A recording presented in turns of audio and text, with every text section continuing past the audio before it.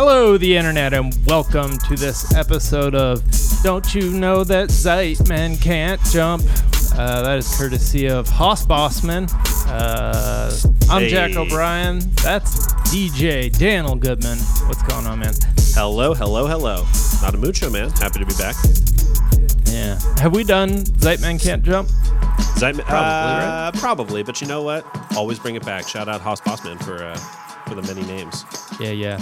All right.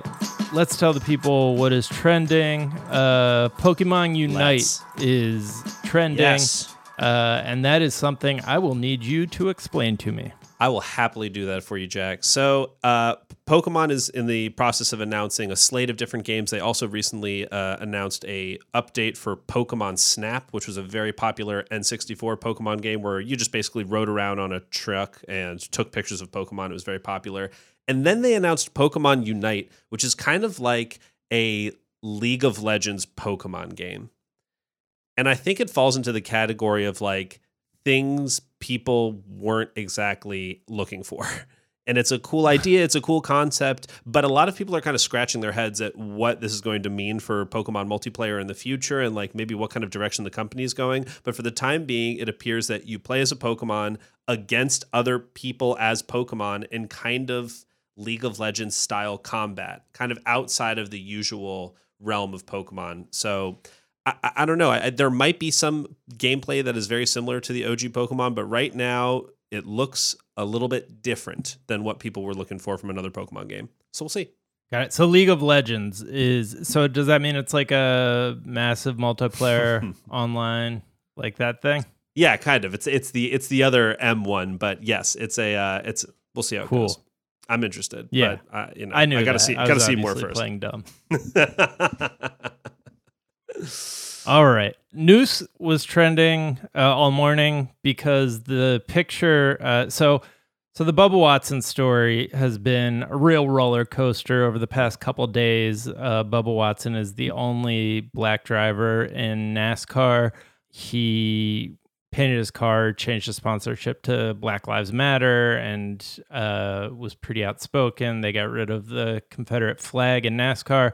And then when he went to his garage recently, there was a noose there. So there was a FBI investigation. They found pictures that showed that noose had been there for like a year. So it seemed like, okay. So the thing that came out today was the picture of the noose. And it's so clearly a noose. Like I've never seen something more. It's a noose. Yeah, it's straight up a noose. Like it's what you would put next to noose in the dictionary. It's that specific knot that you only see, really. I've never seen it in any other context. The other thing that came out today is that they searched all the other NASCAR garages, and that noose wasn't found in any of the the other garages didn't have that. Go. So it's that's all there is to it. Confusing. Yeah, everybody, immediately after there was that announcement, they're like, oh, it's a garage door pull. It's actually a pretty common use thing. And I think a lot of people, and I will even say, including myself at first foolishly, were saying, oh, well, thank God. But then you just do the very easy task of, okay, so then let's look in every other garage. And they aren't there. Yeah. That's a noose, man. Yeah.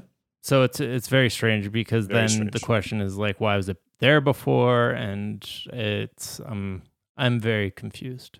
Hey, speaking of racism, Splash Mountain is going to be redesigned to remove the Song of the South connotations. I didn't realize Splash Mountain